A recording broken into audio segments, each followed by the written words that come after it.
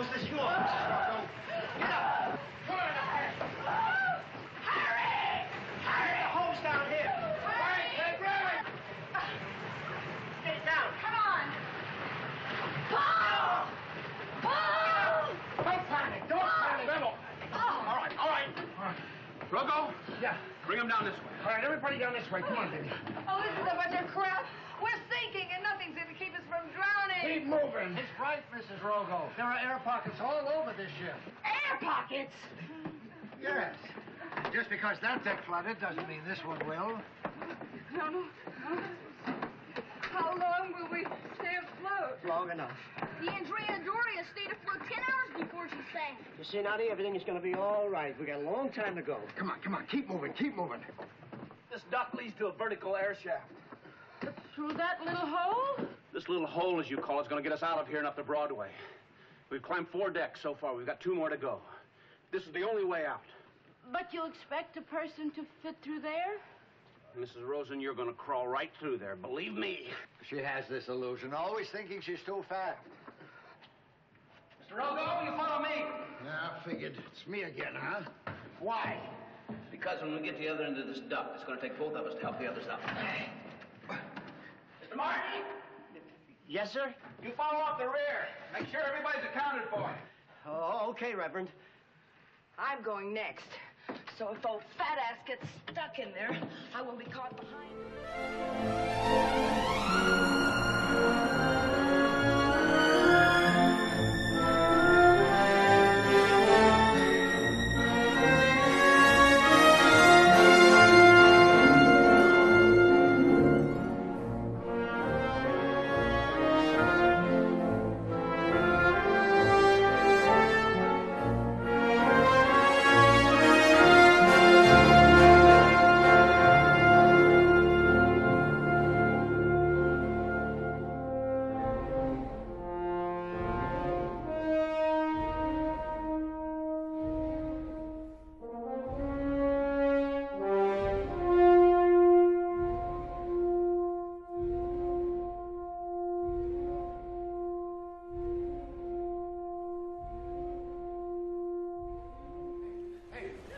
Tells me you're on your way to see your little brother. Is he older or younger? He's younger. Younger? Yeah, he was always so small. Elena, you don't want your little brother to think you didn't come. You understand? Just reach up and grab Nelson's foot. Come on, please. Promise me I get to see. I want you to reach up and grab Nelson's foot, Elena. Promise me I get to see. Okay, I promise. I promise you'll see him. Just reach up. There you go. Now push. Just breathe. Come on, you got it. Push, Elena. Push him up. That's it. Push. You got it there, yeah. Whoa. You got it. There you go. I did it. Oh, thank you. Now push. Hurry. It's too tight. How are you going up there? We're working on it. We need something up here we can use as a screwdriver. A coin, a ring, anything. I can't even get into my pocket. Wait.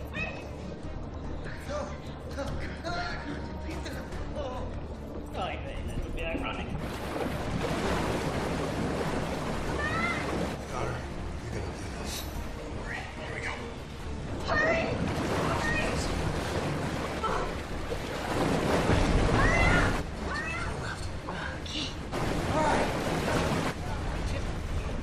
Don't drop it.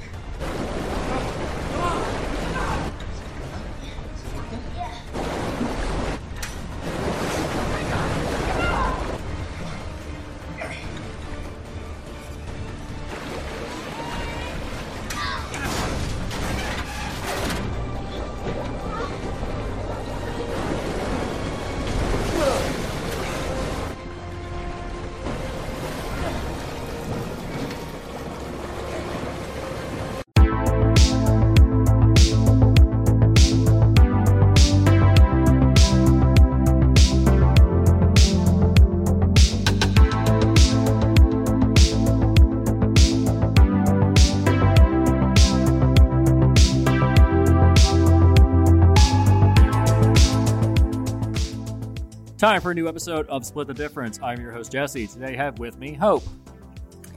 Oh, you're lucky. I love you so much, Jesse.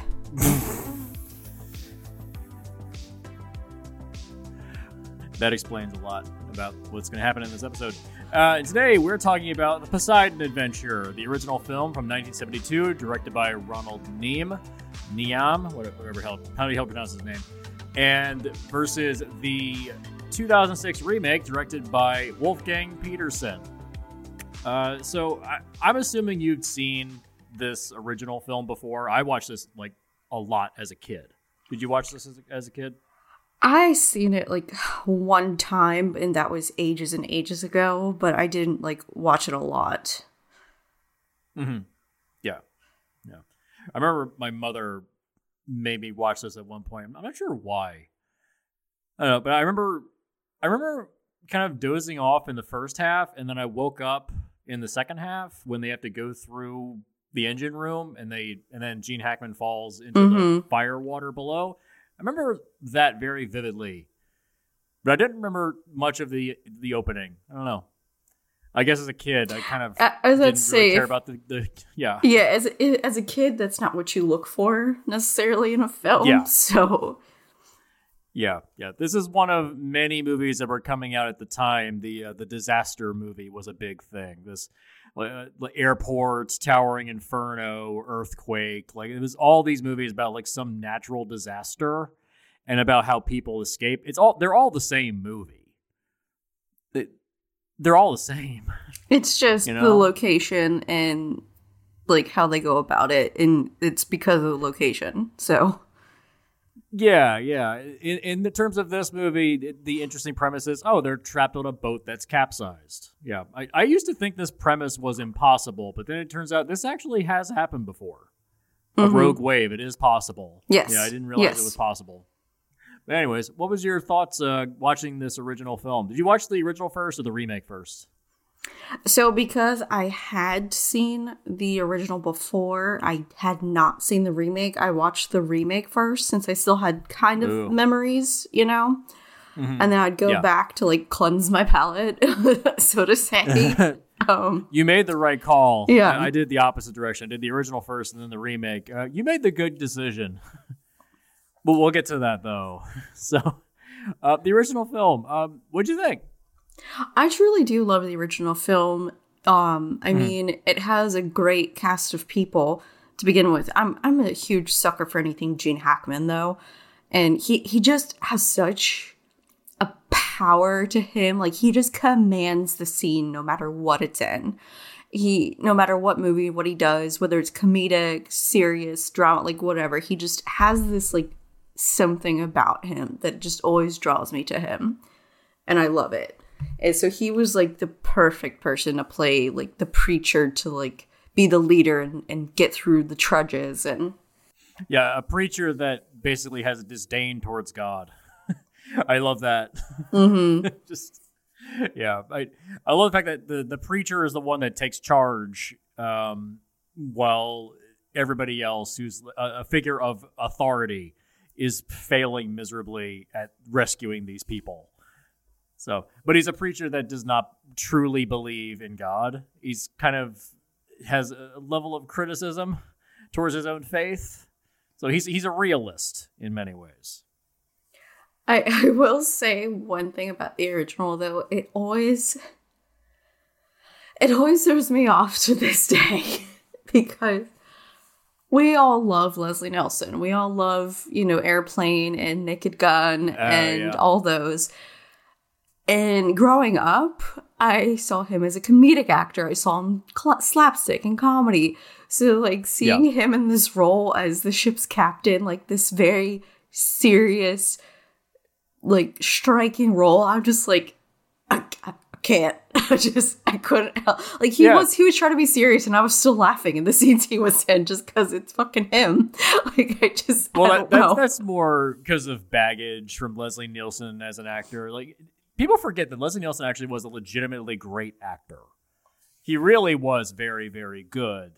It's just that after Airplane, he kept getting typecast into comedic roles. Like there was the Police Squad TV series, which lasted only 6 episodes, which then became the Naked Gun movies. And then there was like Spy Hard and Wrongfully Accused, like all those like parody movies that then he got put into the scary movies. And it's just, that's a misuse of him as an actor. Oh, and I agree. He was legitimately good. I've seen him in earlier roles, but again, like I said, growing up, that's typically what I saw him in. So, like, I felt bad, but I was just like, because I literally just couldn't help but laugh. I was like, that's not my guy. Like, I'm sorry. You were waiting for him to say, I am serious and don't call me Shirley. Exactly. Fucking exactly. Yeah. Especially when talking to Robin, the kid. Like, oh, yeah. I kept thinking whenever the kid's in the on the bridge, I kept waiting for Leslie Nielsen to go, Billy, have you ever been in a Turkish prison? Right. Yes. Yeah, he's not in the movie very much. That is the one thing I would say is a negative. Leslie Nielsen gets taken out of the movie pretty quickly. You don't even really see him get taken out either. Just like, yeah. Oh, he's dead. How do you know he's dead? Yep. Oh, okay. Well, I mean, the ship did flip over. I know, but like it was no like, oh, well, he like, yeah, you know, it's just. Oh, you don't see his dead body floating or anything like that. Yeah. What's great about this is that this is all practical effects. Like this was all done practically. They built this set. They flipped it upside down. Everyone's legitimately doing this stuff. There's no CGI. This is before the age of CGI. The fact that all this feels so real all the time, it really feels like there's a sense of danger to the movie. It's really, really well done.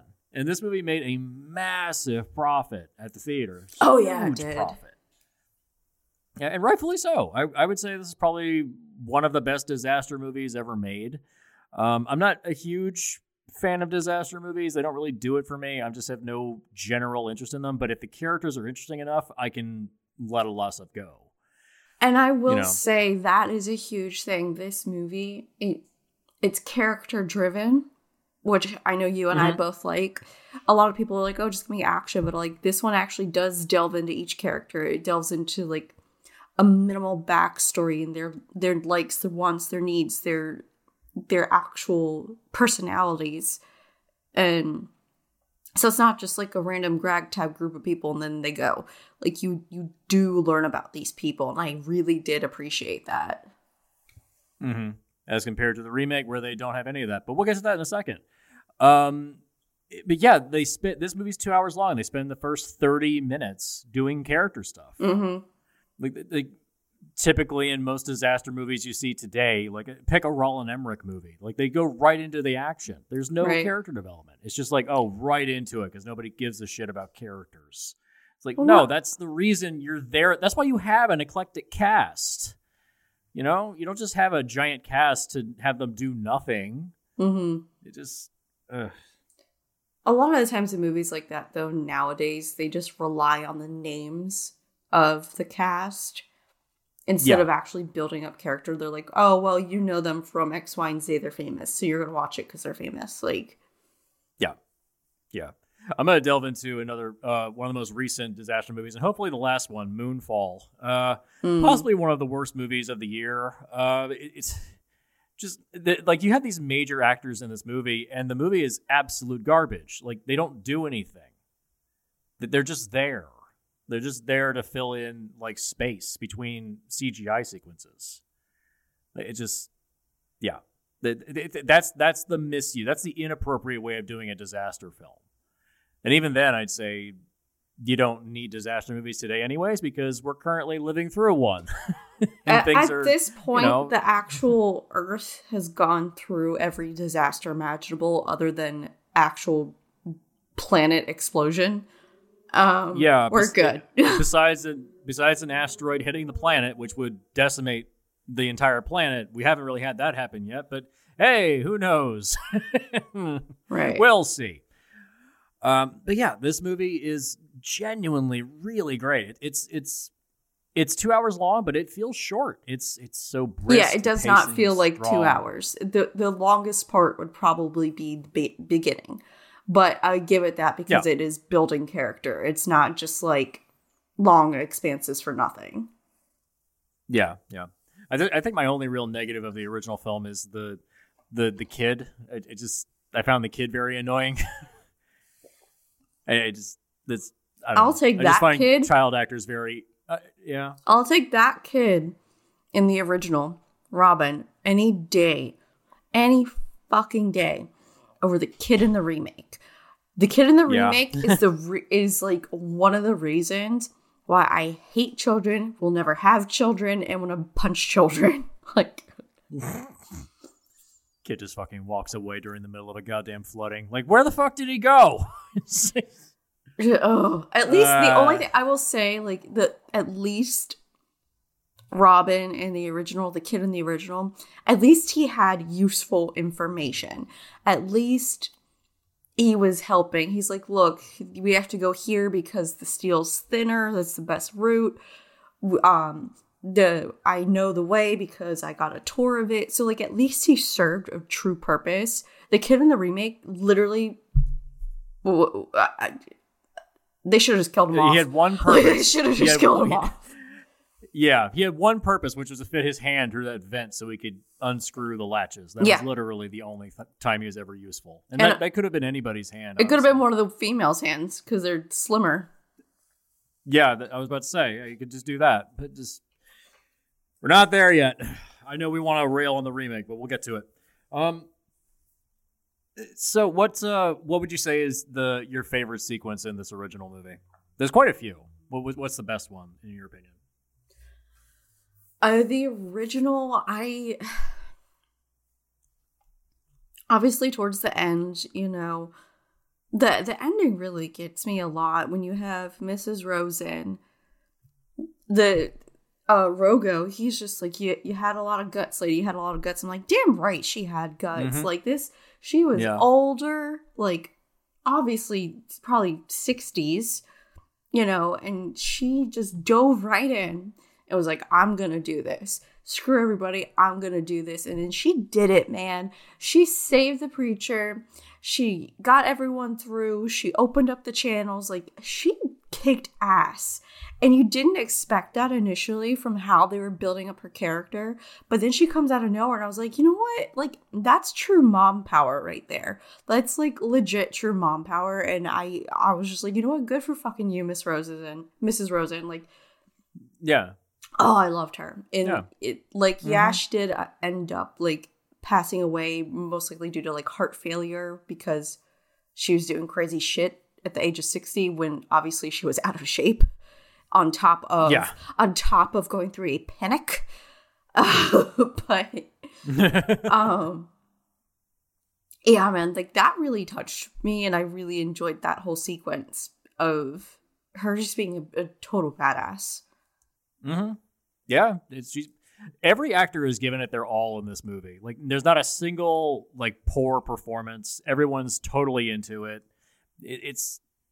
They're really trying for it.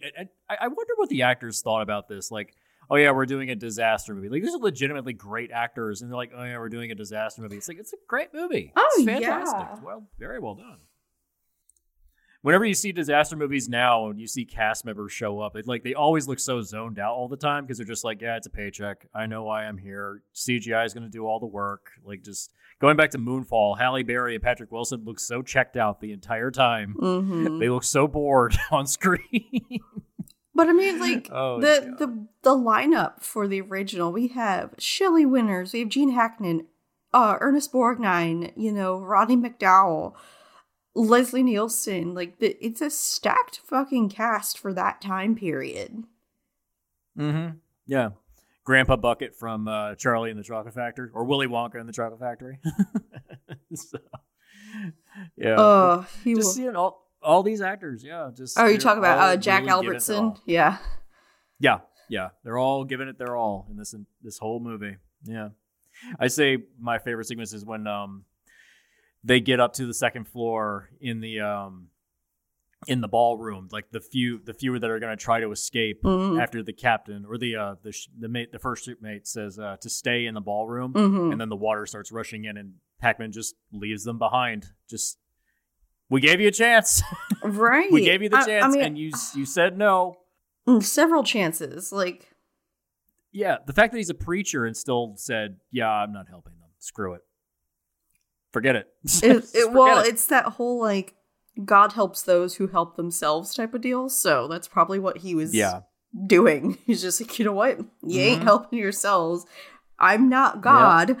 I'm not helping you. Mm-hmm. Yeah.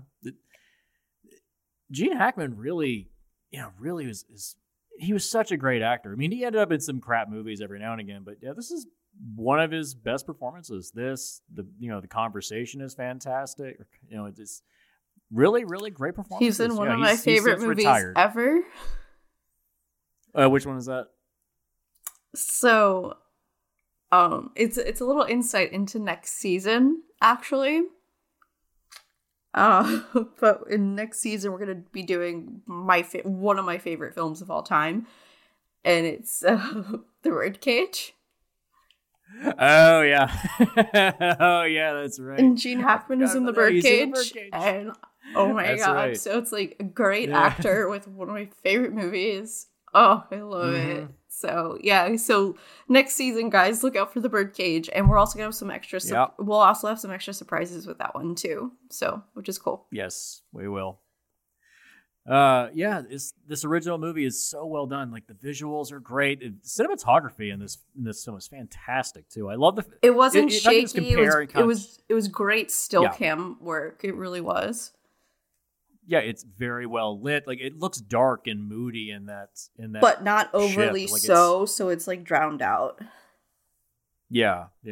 Just to compare the two films, like the original film, the cinematographer was Harold Stein, who was one of the best cinematographers of all time. And the remake the cinematographer was John Seale, who's also a fantastic cinematographer. He went on to do a lot of work with George Miller, like Lorenzo's Oil, and he came out of retirement to do Mad Max Fury Road. He had retired for 5 years, and he got brought back in because Miller was like, hey, man, I need you. My other guy quit. Please come in. And then he just recently did another film called 3,000 Years of Longing with George Miller, which I have not seen. Apparently nobody saw it because I didn't even know the damn thing even existed. So that's one of those movies. After it came out, I was like, well, where was this? This exists? Where was this? Why didn't I saw know? No advertising. I saw no advertising for that thing anywhere. Mm-mm. I guess the studio just didn't care. It was a massive bomb, but thankfully Furiosa was already in production by the time that it came out. So he still has a career. He's still good. Yeah. But the thing with the remake is that there's a lot of shaky cam. There's a lot of like fast editing, and it's just visually it's fine, but it seems like it's too bright inside the ship. Even though they show it from the outside, the power gets knocked out, but then it's like inside it's bright everywhere. It's like, where's all the power coming from? I thought the power was out. Like, it's backup generators ? I don't know. Whatever. But yeah, like just the original just feels so much more still and steady. Like the ship is just dead in the water. There's just no movement. It's not going anywhere. Mm-hmm. As compared to the remake, where it feels like the final act of Titanic, where it's just like we're just going to stretch it out to an hour and a half. That's what it feels like. Right. I know this is all happening in 5 minutes, but we're going to make it last an hour. Exactly. Yeah. It's just yeah. The original just feels so much more properly structured. There's actual thematic elements in the film, like people sacrificing themselves to save each other. Like there's redeemable characters as well. That's the biggest problem between this original and the remake. The characters feel like they deserve to survive in the original, whereas in the remake, a lot of the characters, they're kind of dicks. That's the thing. I did not care about majority of the characters in the remake. In the original, I like rooted for them. They were all, even like Rogo, who is kind of like a disowned shit cop, but like he at least he truly loved his wife. You know, he still led people through despite things. So like he was, you know. you want to see them survive, as opposed to in the remake where you want to see them die. Like that's the critical thing in a disaster movie, is that you want to see your characters survive. Well, if the characters aren't likable, why do I give a shit? Exactly. Why do I care? So, yeah, that's the critical difference. So let's just dive right in. To forgive the pun. Let's dive right into the remake. It sucks. It fucking sucks. It's boring. It's a half hour shorter, yet it feels longer. That's a feat right there. You mean you mean you didn't like generic character 1, generic character 2? Did you not like the character of protagonist? Exactly. You didn't like father, and you didn't like man with daughter. It's just father having daughter issues. The only thing I'll say is I think that was the first film or show or anything I've ever seen Emily Rossum at least have a positive male figure in her life. Yeah, she typically gets shit on. Like, she's on Shameless right now. Is that correct? She is. Well, she was, yeah. I mean, Shameless, the show is over. It's over now, but yeah. Yeah, the show's over, yeah. But yeah, she got shit on that entire series. Like, just goddamn, man. I just felt so bad for her. God, just. Yeah, But the only sequence I liked in the remake was the air vent sequence. Yes. Where everyone is trapped inside the air vent and they're stuck and they need to get the grate above them unlatched so they can get out before the water rushes up. Like, great sequence. That's good. Like, it's tight, it's claustrophobic. You feel like you're stuck in there with them. I can imagine seeing that on a big screen and being like, oh God, I'm gonna pass out. It reminded me a lot of The Descent, which came out, I think, the same year as this, 2006. Descent, believe it was around the same time, yeah. If it wasn't that year, it was like a year before or after. Yeah, you're right. It was a year before, yes. Yeah, The Descent was 1 year before, and I have a feeling this was inspired by that. Probably. But yeah, this is where Jesse eats his own words, because he's like, I love Kurt Russell. He do no wrong. I love this man. I love Escape from New York. And then we watch this movie. Yeah, he's done some bad movies, but then he redeemed himself a year later when he did Death Proof, which is fantastic. So he got a good one. So, he redeemed himself. This is clearly a paycheck movie. Mm-hmm. Everybody in this movie is so checked out and so uninvested in the material, they don't care. This is a movie that was done because they got paid. I was trying to figure out, like, Richard Dreyfuss is in this film. What the fuck was his character? Like, I don't even know what his character was. And they try to make him, quote unquote, like, relatable, I guess, because he's like, oh yeah, my husband or whatever. And I'm like, that was fucking left field and no backstory or anything. And then, okay. Yeah, it's just kind of there. But it doesn't help the movie or feel like it has any point in the movie. That's what I'm saying. Like, if you're going to develop a character, cool. There was no character to develop, though, so it was just so random. Like I said, this movie is a half hour shorter than the original film. The ending, the credits are 10 minutes long, so this is a 90-minute movie. What they cut from the movie, that first 30 minutes where all the character development happened, they cut all of it. Yeah. There's barely anything to open this movie, and it just jumps into it. And I think the biggest problem is that this story can't be done in modern day.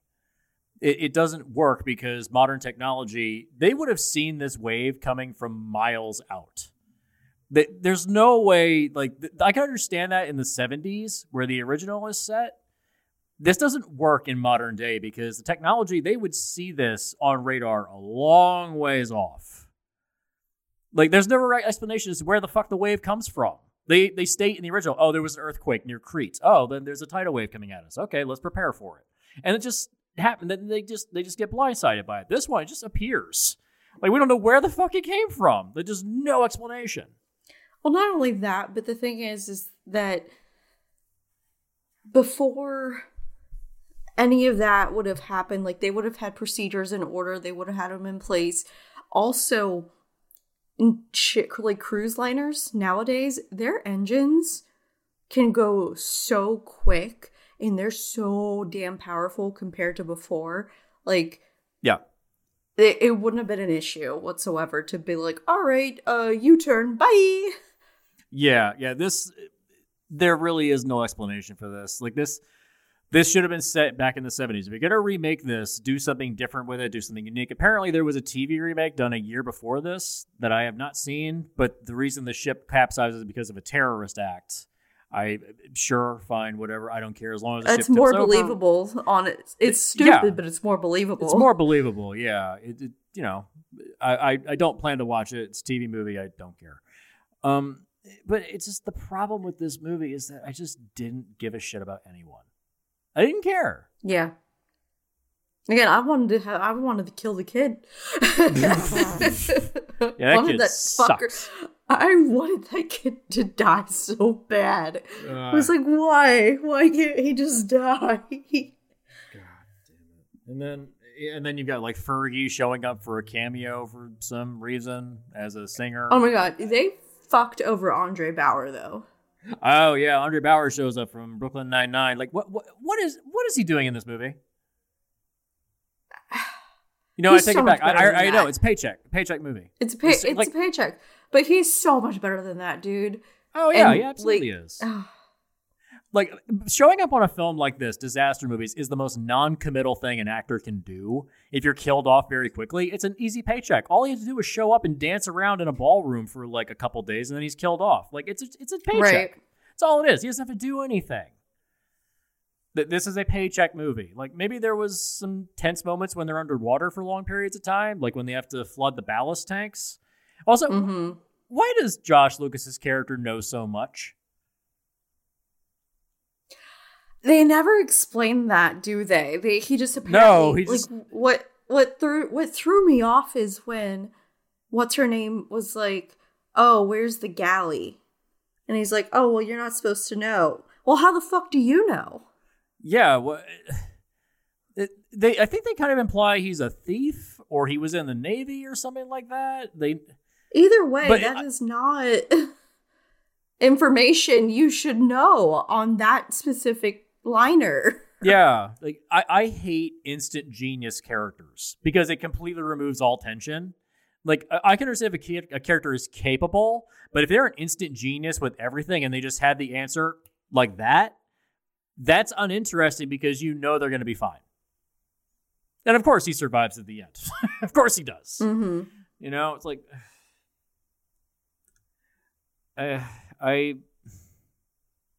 Also, can I talk about the horrendous abuse of CGI in this movie?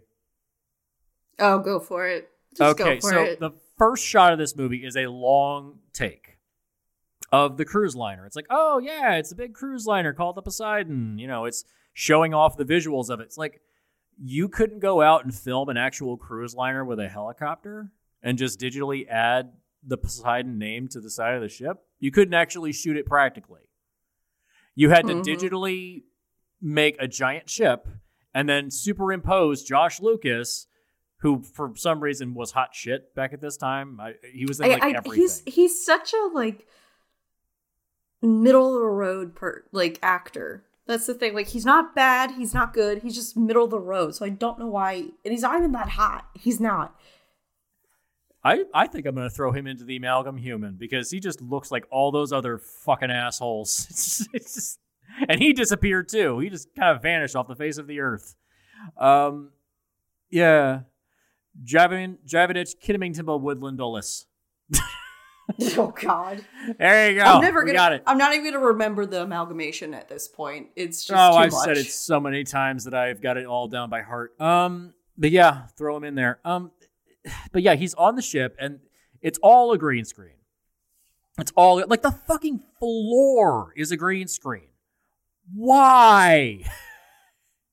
What you couldn't? Reasons. It would have. This movie cost $160 million. The original cost, how much did the original cost? Like $4.5. in the 70s, which that. adjusted for inflation is like maybe like 35, 40 million today. It's still, I mean, it's a lot of money Still to us. nowhere. Still in comparison of the two, nowhere near.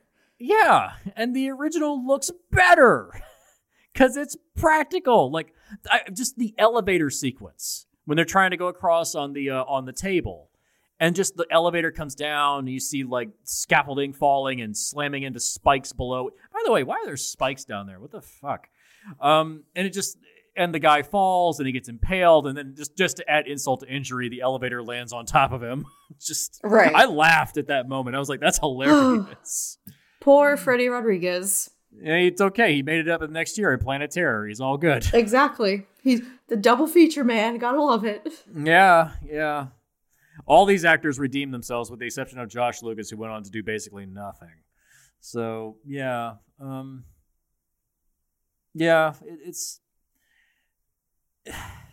The problem is you don't have interesting characters, and the other issue is that this came out in 2006. By this point, the disaster movie was sort of passé.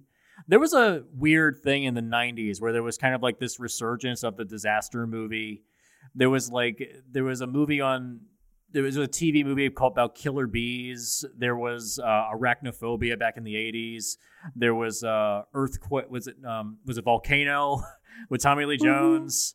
Dante's Peak. All of them. Just if they can make a movie, they made a movie. Like yeah, yeah. There was all these different movies that came out that were about disasters, and it just by 2006, this is 2 years after The Day After Tomorrow, one of the worst disaster movies ever made, but made a lot of money.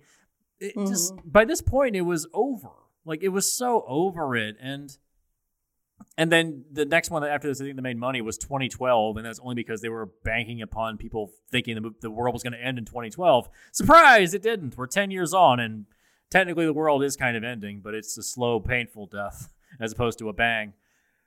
I think the best thing that they've ever done was doing. If we're gonna, because you said they're banking on the 2012 thing, the only thing that had been better, quote unquote, disaster movie as well was The Omen when they released it on 666. Oh yeah, it's just anytime they released a movie like that, it's just like it's such a fucking ploy. It's like, oh yeah, we got to meet this release date. Oh, aren't you clever?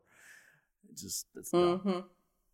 Yeah, but by this point, it was so over it, and now we're at the point where Moonfall came out. It came and went. No one saw it. It was a massive bomb, and there's all these articles come out like, this is a bad thing for cinema. Is it? Who's clamoring for this shit? Like, it's like a zombie that keeps crawling out of its grave, and we keep kicking it down. Like, I'm so over it at this point. So, it's funny that you say zombie, because that actually leads into my... Oh yeah, you're the third one. It leads into my secret third comparison for Poseidon and Poseidon Adventure. I didn't even know this existed until you mentioned it a couple hours ago, which shocked me. I was like, what the hell? Are you kidding me? So, and the funny thing is, I think it's better than the remake. I really do. That's not a high bar to jump over. I'm still saying that what they did in 20 minutes was better than the remake. Okay. So what is it? All right, let me set the scene. Set it up. You're a child of the late 80s, early 90s.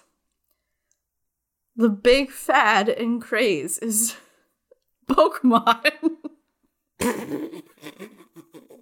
Shut up, let me go. So it's the very first season of Pokemon, and it was a 3-parter episode, or a 3-parter, of the thing. And the first 2 episodes is like battle. It's like the SS Anne, and then the second one was like battle aboard the St. Anne. And it's this big, huge cruise liner. It was in the video games. It was in the original series. And it's like the Poseidon, it's this big cruise liner, big hoity-toity. And everyone's on it. There was a storm that kicked up. and it sank the ship.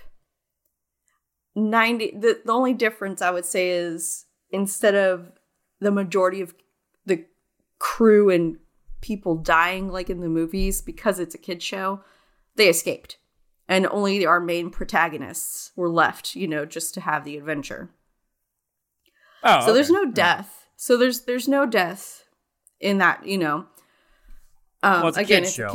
It's a kid's show. So everyone does escape eventually. But the reason I bring up zombies is in that third episode, when the actual Poseidon adventure is happening, they find their antagonists are also on the ship still.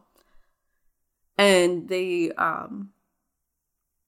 send one of the main characters sends out her Pokemon. She's like, oh, go to swim down, since you're a water Pokemon, you breathe underwater, and see if there's an exit that we could swim to or something, or if we do have to go up through the hull. And so the Pokemon goes and swims, and they're like, what's taking so long? And then all of a sudden you see the antagonist's head pop up out of the water, and they all scream, zombie! because it looked like waterlogged fuckers, because the Pokemon saved them. And then it does go through the exact same events as the original and the remake. There was the flash fire, there was the hole filling. They had to use the ropes to get from one side to the other. There was they had to hold their breath to go through one of the things and swim through it. So it does follow the whole same premise as Poseidon and Poseidon Adventure, which I thought was actually kind of cool. And, they do all eventually escape and make it to land and all, but I just remember because I did see Poseidon Adventure as a kid, and then I saw this Pokemon episode as a kid as well, and I'm like, why is this familiar? And then it's like, oh, my adult brain now is like, but what they did in the 20-minute episode, honestly, I feel was better than the remake. Yes, it's already casting characters that you know very well, but even if you just watch that episode in and of itself, you could still see personalities. Freaking Pikachu, when the Meowth didn't drown, Pikachu snapped his fingers, was like, fuck, he was a little dick, and I loved it. Well, that's the other thing you pointed out, is that I remember seeing interviews, and Kurt Russell was clearly shilling for this movie, and he was like, you could end up in a disaster scenario and you wouldn't even know the people around you, you wouldn't even know their names. It's that's great, then it's probably accurate, but you need to have personalities because it's a movie. Personality is what this movie is missing. What's the difference between Josh Lucas's character and Kurt Russell's character? What's the difference? One's a daddy. See, there it is. You could run the red letter media test on this movie and it fails on every level. There's no characters. There's nothing to relate to. Everyone is just man, woman, daughter, protagonist. It's stereotypes. It's the same shit you've seen 1,000 times. There's nothing new added. That's why the Pokemon episode probably works, because it's Pokemon. It adds something. I'm not saying you need to add that into this. I'm not saying you need to add Pokemon into this movie, but I'm just do something else. Show me other characters around the ship. Don't this is based on a novel of the same name. And I think the original novel was adapted fairly closely with the original film, and they did change stuff to modernize it for this remake. But if that's the case, you could change even more stuff. We discussed this a bit with Papillon in the last episode, where when you readapt something, you have to change stuff in order to get it further away from the source material. And so you end up with this weird kind of Frankenstein monster. That's kind of the issue here, is that they were so slavish to the source material that you end up with basically the same movie, but done worse. Right. It's difficult remaking something that's based on a previously existing piece of material. So it's damned if you do, damned if you don't. It's not that it can't be done. it's just you need to add something. Something needs to be added. Like, why is Kevin Dillon in this movie? He's there just to die. You know? I mean, pretty much, yeah. It's just, the movie is ultimately just kind of pointless. I mean, it failed financially. It lost like $60 million for the studio, and rightfully so. It completely failed. Oh, that brings up something else. There's apparently a sequel to the original film called Beyond the Poseidon Adventure, which I have never seen. Oh, yeah. Yeah, apparently the premise is that right after the end of the original film, scavengers show up to pillage the remains of the boat for anything that's still on board, and it's like this weird kind of like, it's like an action movie set in the same set pieces. Basically, it was a means of using the same sets. Holy shit. What? Michael Caine. Oh, yeah, Michael Caine's Sally in it, yeah. Field. And they're both Telly in it. Savalas? Yeah. Oh, it's just like the original. It's a stacked cast. Like, yeah, it's a good premise. The idea of like, oh, scavengers show up to pillage the ship for everything that's left. Like, that's a good premise. It currently sits at a 0% on Rotten Tomatoes. I kind of want to see it just to know. Like, I don't even think that Jaws: The Revenge, another Michael Caine dud, sits at 0% on Rotten Tomatoes. I don't even think that's down there that far. I was gonna say, like, I heard you were telling me about this and all, but yeah. I was like, okay, shitty movie. But then I just pulled it up. For, like I said, Michael Caine. All you had to do was say Michael Caine, and I was like, holy shit! What? Yeah. What? Films like that are they're asset flips. Basically, they take the original material that's left over from the stages and the sets, and they just repurpose them. Like, this is like, look at the Asylum, the people that make the mockbusters. They have one submarine set that they use for every movie, and they just keep repurposing it for all of their movies. It's a means of saving money. They can make profit on a movie that costs, they've already spent the money. So they're just like, fuck it, use it again. But then, the movie costs more for some reason. I don't know why. It's apparently the sequel is not good. I might just check it out because I'm mildly curious how awful it is. I honestly am very curious, just from cast alone. I'm curious. Like, Mark Harmon, he's in it too? What the fuck? Like, I need to see this just I gots to know. Yeah. When I read the premise, I was kind of like, oh, this reminds me of that Clive Cussler novel, Raise the Titanic, which was also adapted into a not-so-great movie. I'm never going to put that on Film Rescue because the movie is just horribly boring. It's very boring. Even the trailer puts you to sleep. But yeah, it's kind of the same premise. Like, there's something that's on the ship, and they want to pillage it, and they secretly they were transporting something. It's like, you've heard this premise before. But anyways, yeah, you've heard of it, but it honestly, just looking at some of the stills from the movie, it kind of looks like a knockoff, like, James Bond flick, like, from the 60s. Yeah, it's an action movie. It's not an adventure movie. It's an action movie. No, they changed it. It is. It is. Yeah. If the original Poseidon Adventure is pitch black, then the sequel is Chronicles of Riddick. That's what it is. That's what it is. So yeah, that's kind of where we're at. Like, the remake is not worth your time. Skip it. Don't waste your time. It's boring. I wish that there was some other better movie surrounding the air shaft sequence, because that sequence is good. I like that one sequence in the movie. It's like, yes, this works. Everything else, forwards and backwards in the movie, you can discard it, and it's just crap. It's crap, So yeah.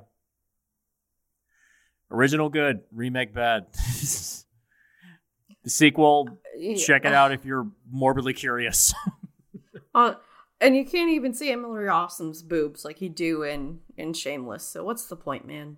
Yeah, come on, man. You don't see Emily Rossum's boobs. Yeah. The kid doesn't die, and there's no characters. Give me one of those three, and I'll be smidge happier. But they don't. I don't get no titties, no death, or no characters. What the Oh, fuck? the other disappointment that I wish they could have seen. You never saw anybody get sucked into that propeller at the end of the movie, and I was like, "Damn it! Come on, Josh Lucas, come on, get in there, fall into it, come on!" Oh no, he didn't. I was banking on that to happen. I was like, "Kill that fucker off. He doesn't deserve to live.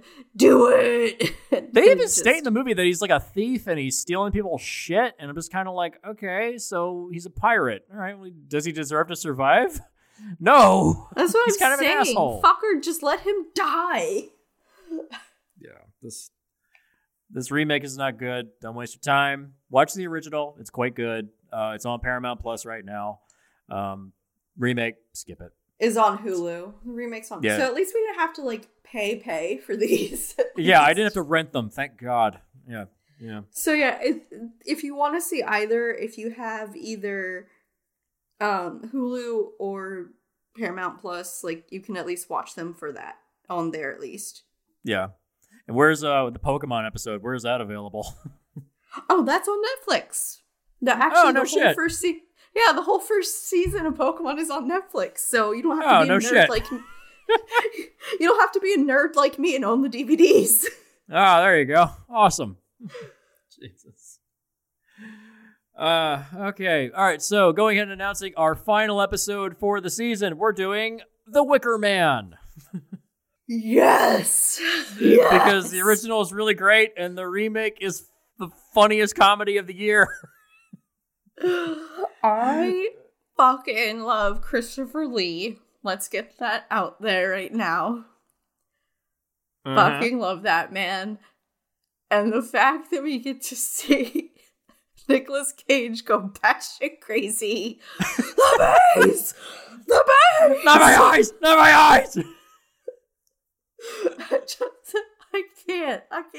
Oh my god. Oh god. So dumb. This is the dumbest thing ever. I can't.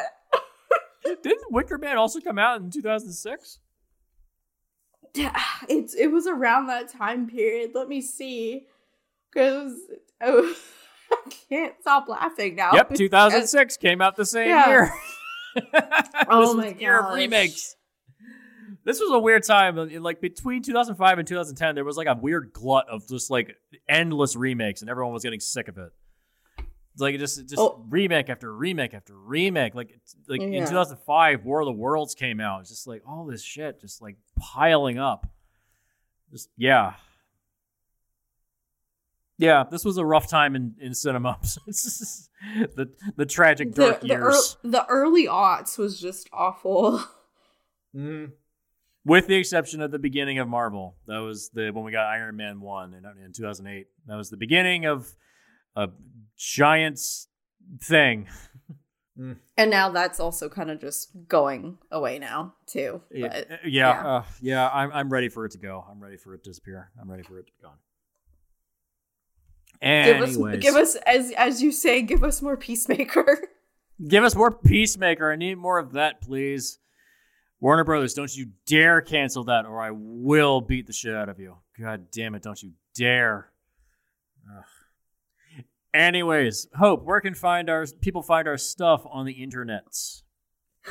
You can find us at Jaguar Sharks on Instagram and Twitter, where we do posts and you can reach out to us through there.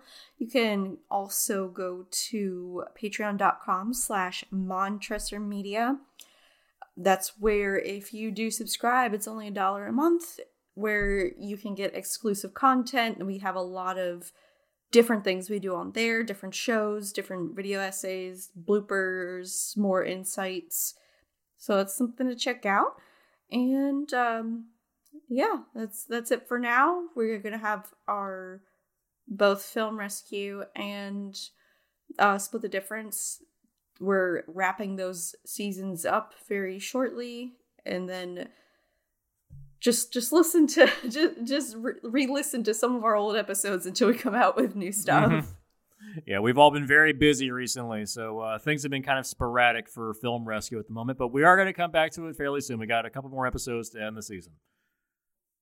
It will be ending soon, promise. All right, so If you want to get in touch with me, find me on Twitter at HardcoreBShots. Split the Difference will be wrapping up season 4 soon. And then Film Rescue ending its season fairly soon. We got some Star Wars on the way. We got some Mad Max on the way. And we got some Sonic the Hedgehog on the way. It's going to be a good wrap-up for the season. It's going to be good stuff on the way. And with that, good night. Good night.